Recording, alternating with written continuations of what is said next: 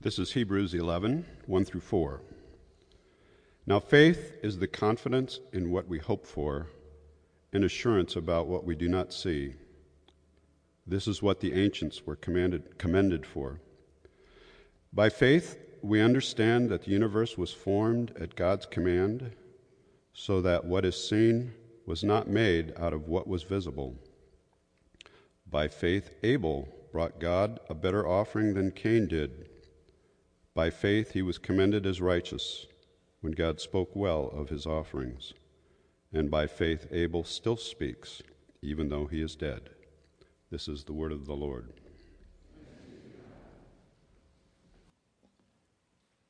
So what if I began my sermon this morning by saying, you are strange people?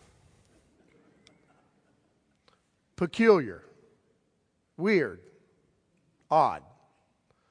Suppose I did. Well, actually, I just did.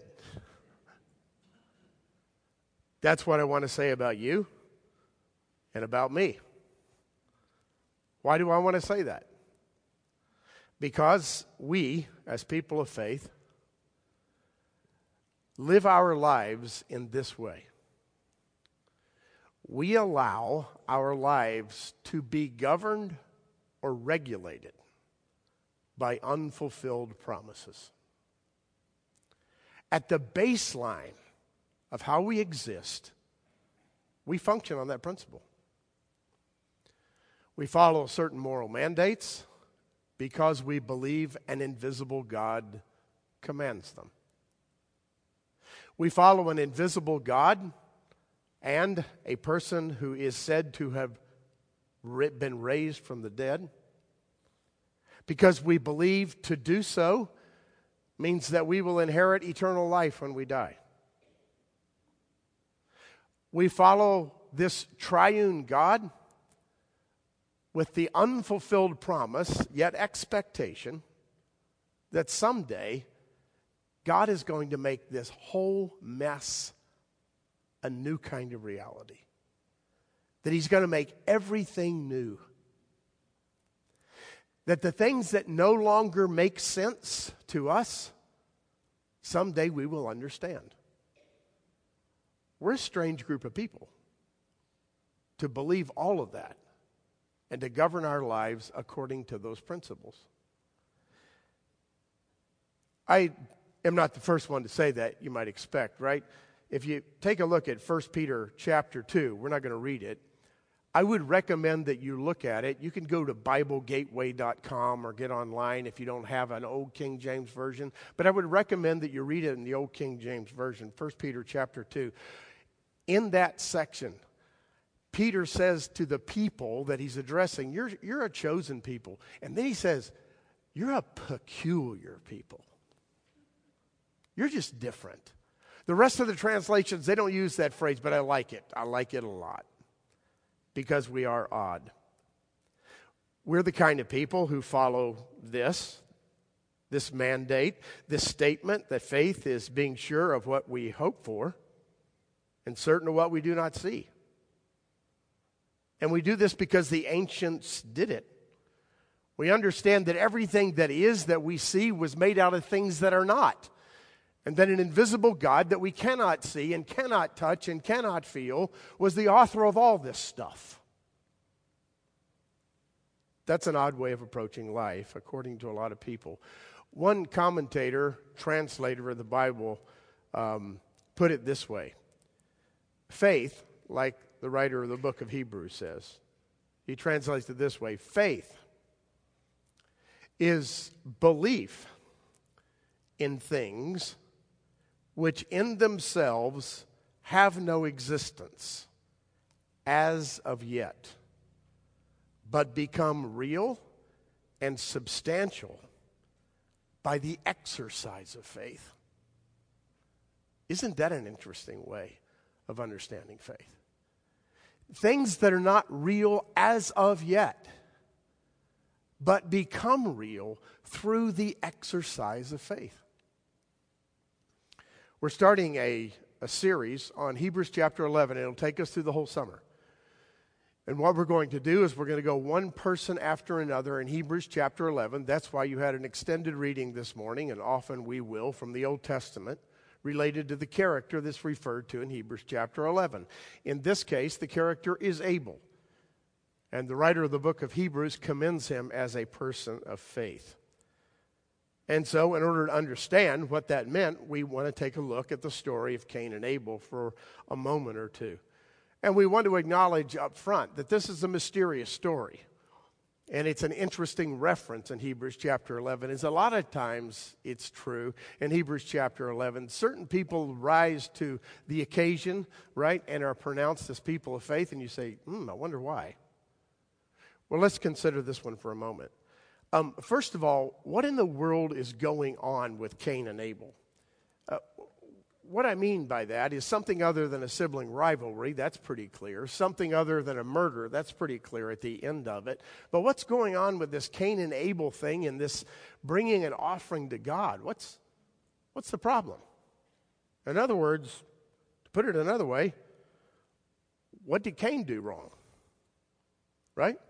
That's a question that you have to ask. And I've got several suggestions for you. None of them I agree with, but they're part of an interpretation in the history of the church concerning this issue. What went wrong? What was the problem?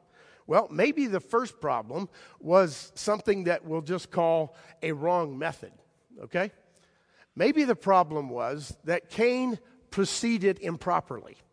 As a matter of fact, the Septuagint, which is an ancient translation of the Old Testament for people who spoke in Aramaic, the kind of translation that Jesus would have read, okay?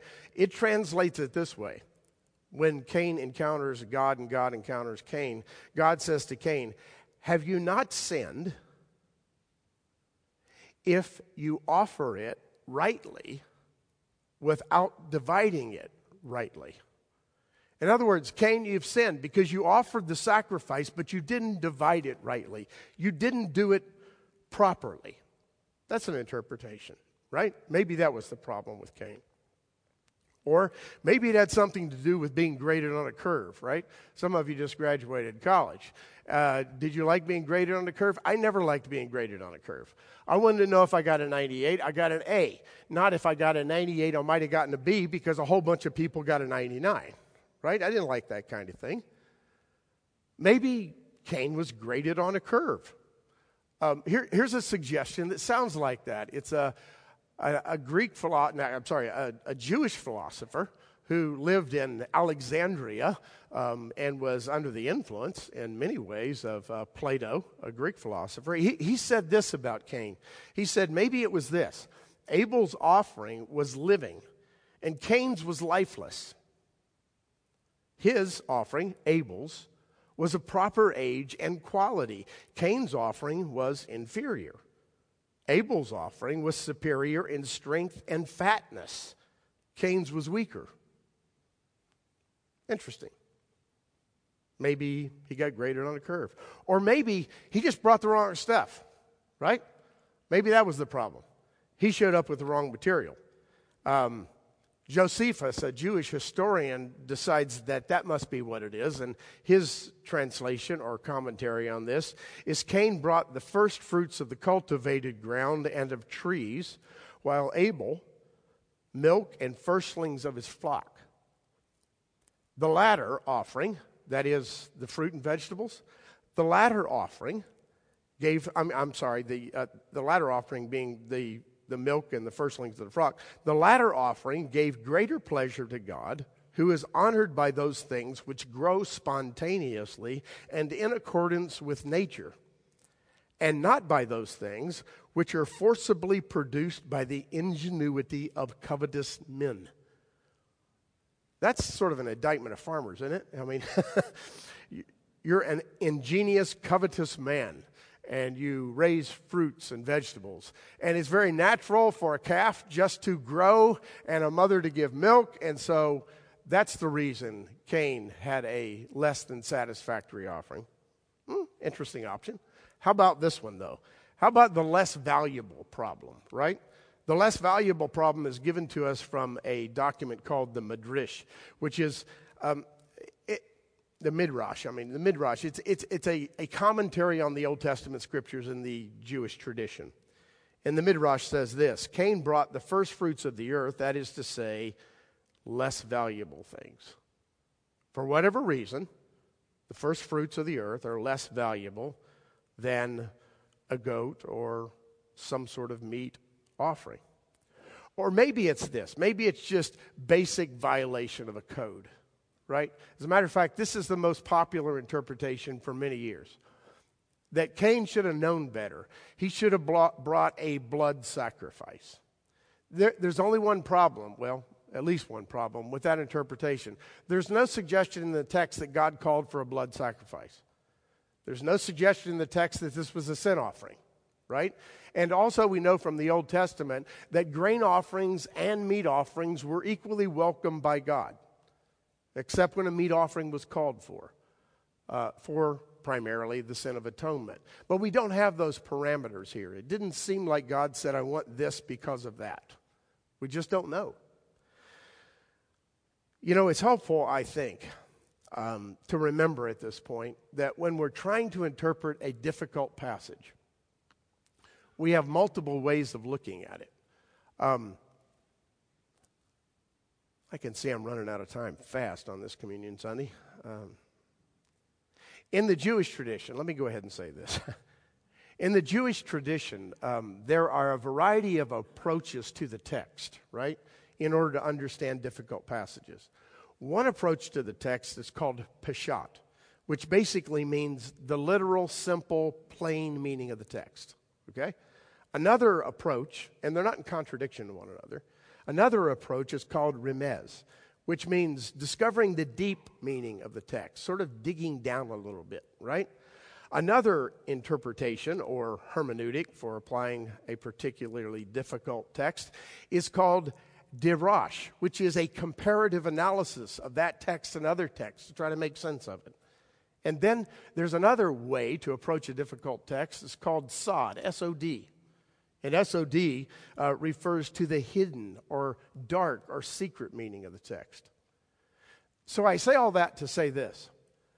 Frequently, when we approach a text, especially ones that are difficult, we may have a tendency to stop with the first, right? To start and stop with the first. To begin with the literal, simple, and trying to figure it out right there. But it becomes increasingly difficult when we look at difficult texts to do that. And when we look at difficult texts and try to apply that simple hermeneutic, frequently we just come up empty. We come up like what we just did, right? If you didn't get it, we came up empty. We looked at all these theories and we said, well, could be. In other words, maybe there's something else going on here that we've got to learn that's beneath the surface of the simple, literal meaning. And maybe actually it's in the narrative itself. Maybe it's in the relationship between Cain and Abel and God. That would be a different level of understanding or interpretation. It may not be necessary for us to know exactly why the meat and the fruit. Just like it's not necessary for us to know when we look at the early passage concerning the fall whether it was an apple or some other kind of fruit. It was a forbidden fruit. The idea, it was sin. It was disobedience to God. That's the issue. Then let's explore what that looks like. So for just a moment, let's look at Cain and Abel, shall we? First, Cain. Notice that in this narrative, Cain's approach in that worship moment is attached with a silent implication. You see it in verse 7. Whatever it was, we don't know what it was, but whatever it was, Cain knew what was right. Because God says to him, if you do what is right, won't you be okay? We don't know what it was. But whatever it was, he seemed to know what was right. And he did not do it. The second thing we notice in verses 5 and 6 especially is that the baseline of this whole dispute, I think,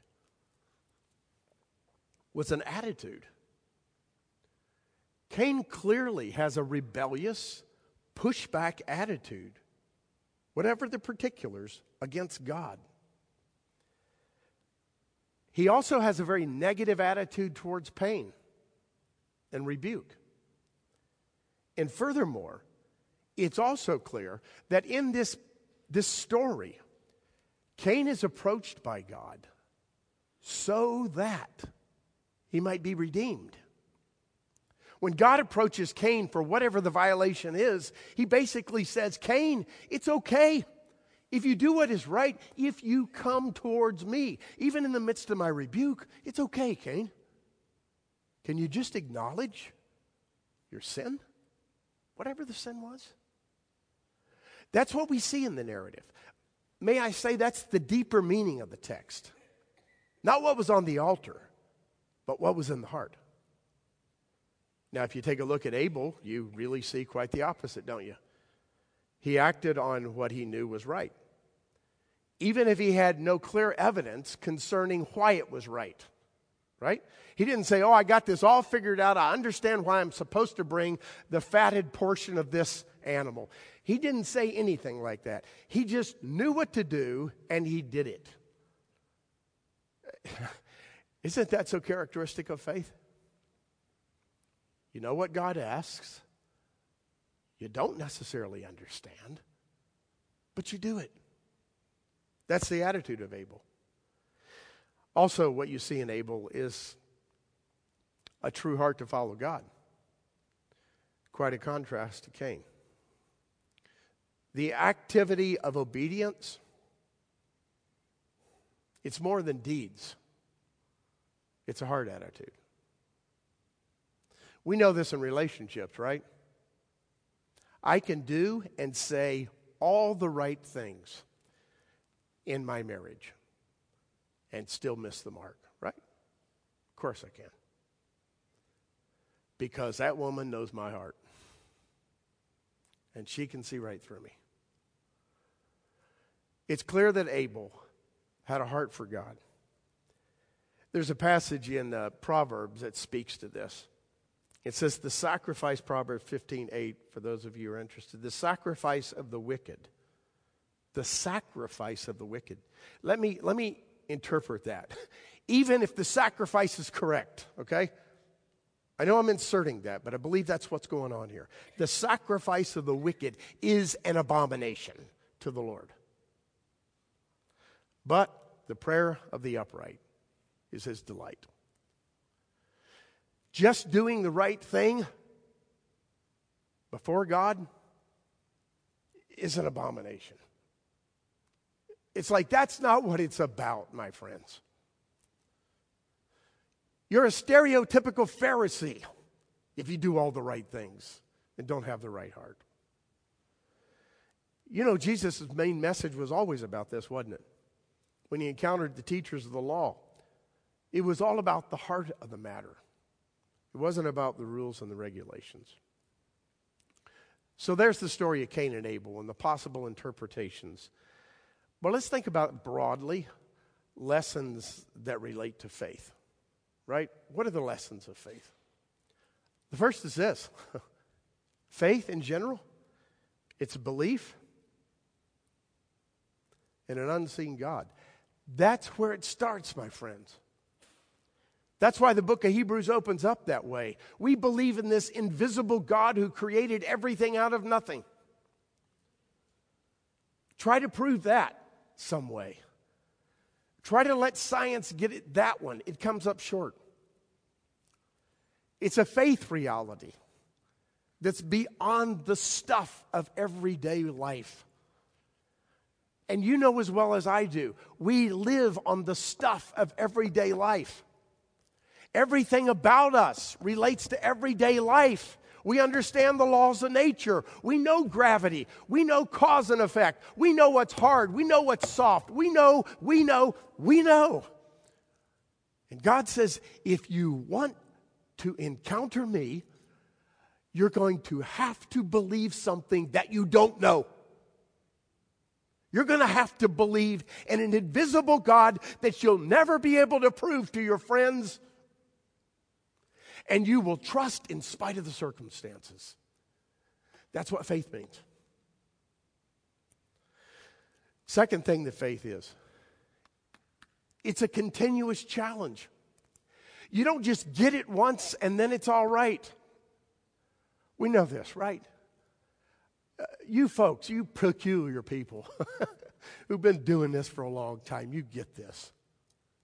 You made a decision to follow God. And then what was the next thing that happened? He asked you to take another step into the dark. Not a leap into the dark that was irrational, but a step based on a promise that was out there and something that was fulfilled in the past. He said, take the next step. And then what happened? Another step, and another, and another. The continuous nature of the challenge of faith is something we've got to embrace. We shouldn't believe, because we'll be Pillsbury Doughboys if we do. We shouldn't believe that faith becomes easier.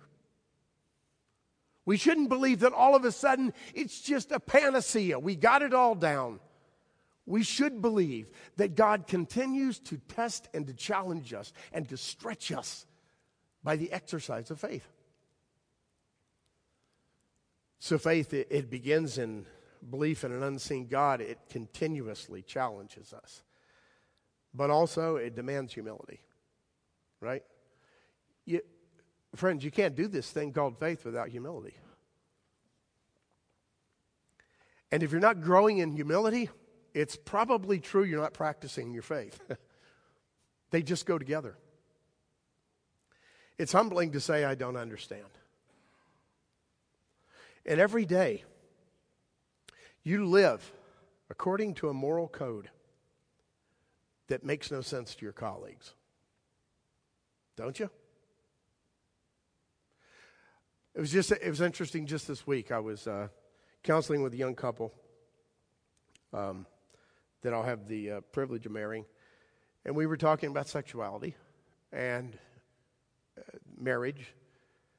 And the young woman said to me, yeah, you know what's interesting to me is that we're living in this place and we're not living together and we're not having sex, but we're about ready to be married, and people can't figure us out at all.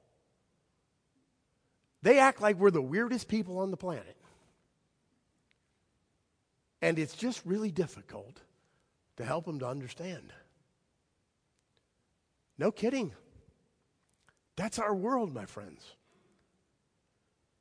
When it comes to sexuality, when it comes to materialism, when it comes to any number of other things, when it comes to love instead of hate, when it comes to forgiveness, the list goes on. People look at you like you're just a little bit off. And it takes humility to exercise faith in the constant face of ridicule and misunderstanding, doesn't it? It does. That demands humility. You basically have to say, in effect, I'm taking my orders from an unseen God and a risen Christ. I'm just a little bit peculiar. And that's humbling. Have you felt that humility? Have you felt humbled? I would imagine you have. That's a lesson about faith. Here's another lesson about faith. It is absolutely necessary. See, the reality is people exercise faith all the time. Of course, not all the time in God. But they exercise faith in a variety of ways, in a variety of places, with a variety of relationships. I've been doing it for more than 30 years with one woman. And she with me. Exercising the faith to believe, in spite of some days, that she has my best interest in mind and I have hers in mind. Exercising the faith on some days that every bit of sweat and tears that I've put into raising my children will somehow shape them in ways that help them pursue Jesus Christ. Put yourself in that story. You've got relationships that are profoundly important to you, and there is no way to have them without faith in that other person. There is no way to have them without being vulnerable and open and trusting, right? You can't do it. Faith is absolutely necessary for life. In this life, how much more is it necessary for the life to come? This life is an analogy for the life to come. When I have faith in my wife and she in me and you and your friends and your spouses and your children and your church, those you believe who love you but you wonder. When you have that kind of faith, you're demonstrating the kind of faith it takes to believe in God in the darkness because you believe by faith that your reward is eternal and that God knows best. It's absolutely necessary for eternal life. There's one final thing. It's worth the risk. You know it? It's worth the risk. If you didn't take the risk in relationships, you'd be a sad individual. We used to read a book in high school. It was required literature. It was a story about Silas Marner. Does anybody ever hear that anymore? It's about a man who was on an island to himself, right? It was awful. The reality of his existence was pathetic. Or think of Ebenezer Scrooge if you want to. That's the world of living without faith in other people and relationships and vulnerability. My friends, Ebenezer Scrooge eventually realized because of Tiny Tim, it was worth the risk. He was ready to open up his heart and to learn to love and to invest in people deeply because right here, right now, it's worth the risk. And of course, it's worth the risk in terms of eternity. Or to put it another way, the reward is out of this world. I hope you've taken the risk. If you haven't, I'd love to talk to you. If you have, you'll have to keep taking it over and over again, and the blessings will come. Let's pray. Gracious Lord, we thank you for the nature of faith. It's a challenge. You move us in the direction that you wish for us to go for our own benefit. It's in our best interest. We know that. Sometimes it's hard for us to believe it because we're short-sighted. But we pray you will give us the faith to continue. We thank you for the faith that you gave us to believe. Now may that faith be increased as you challenge us by your grace. Through Christ our Lord we pray. Amen.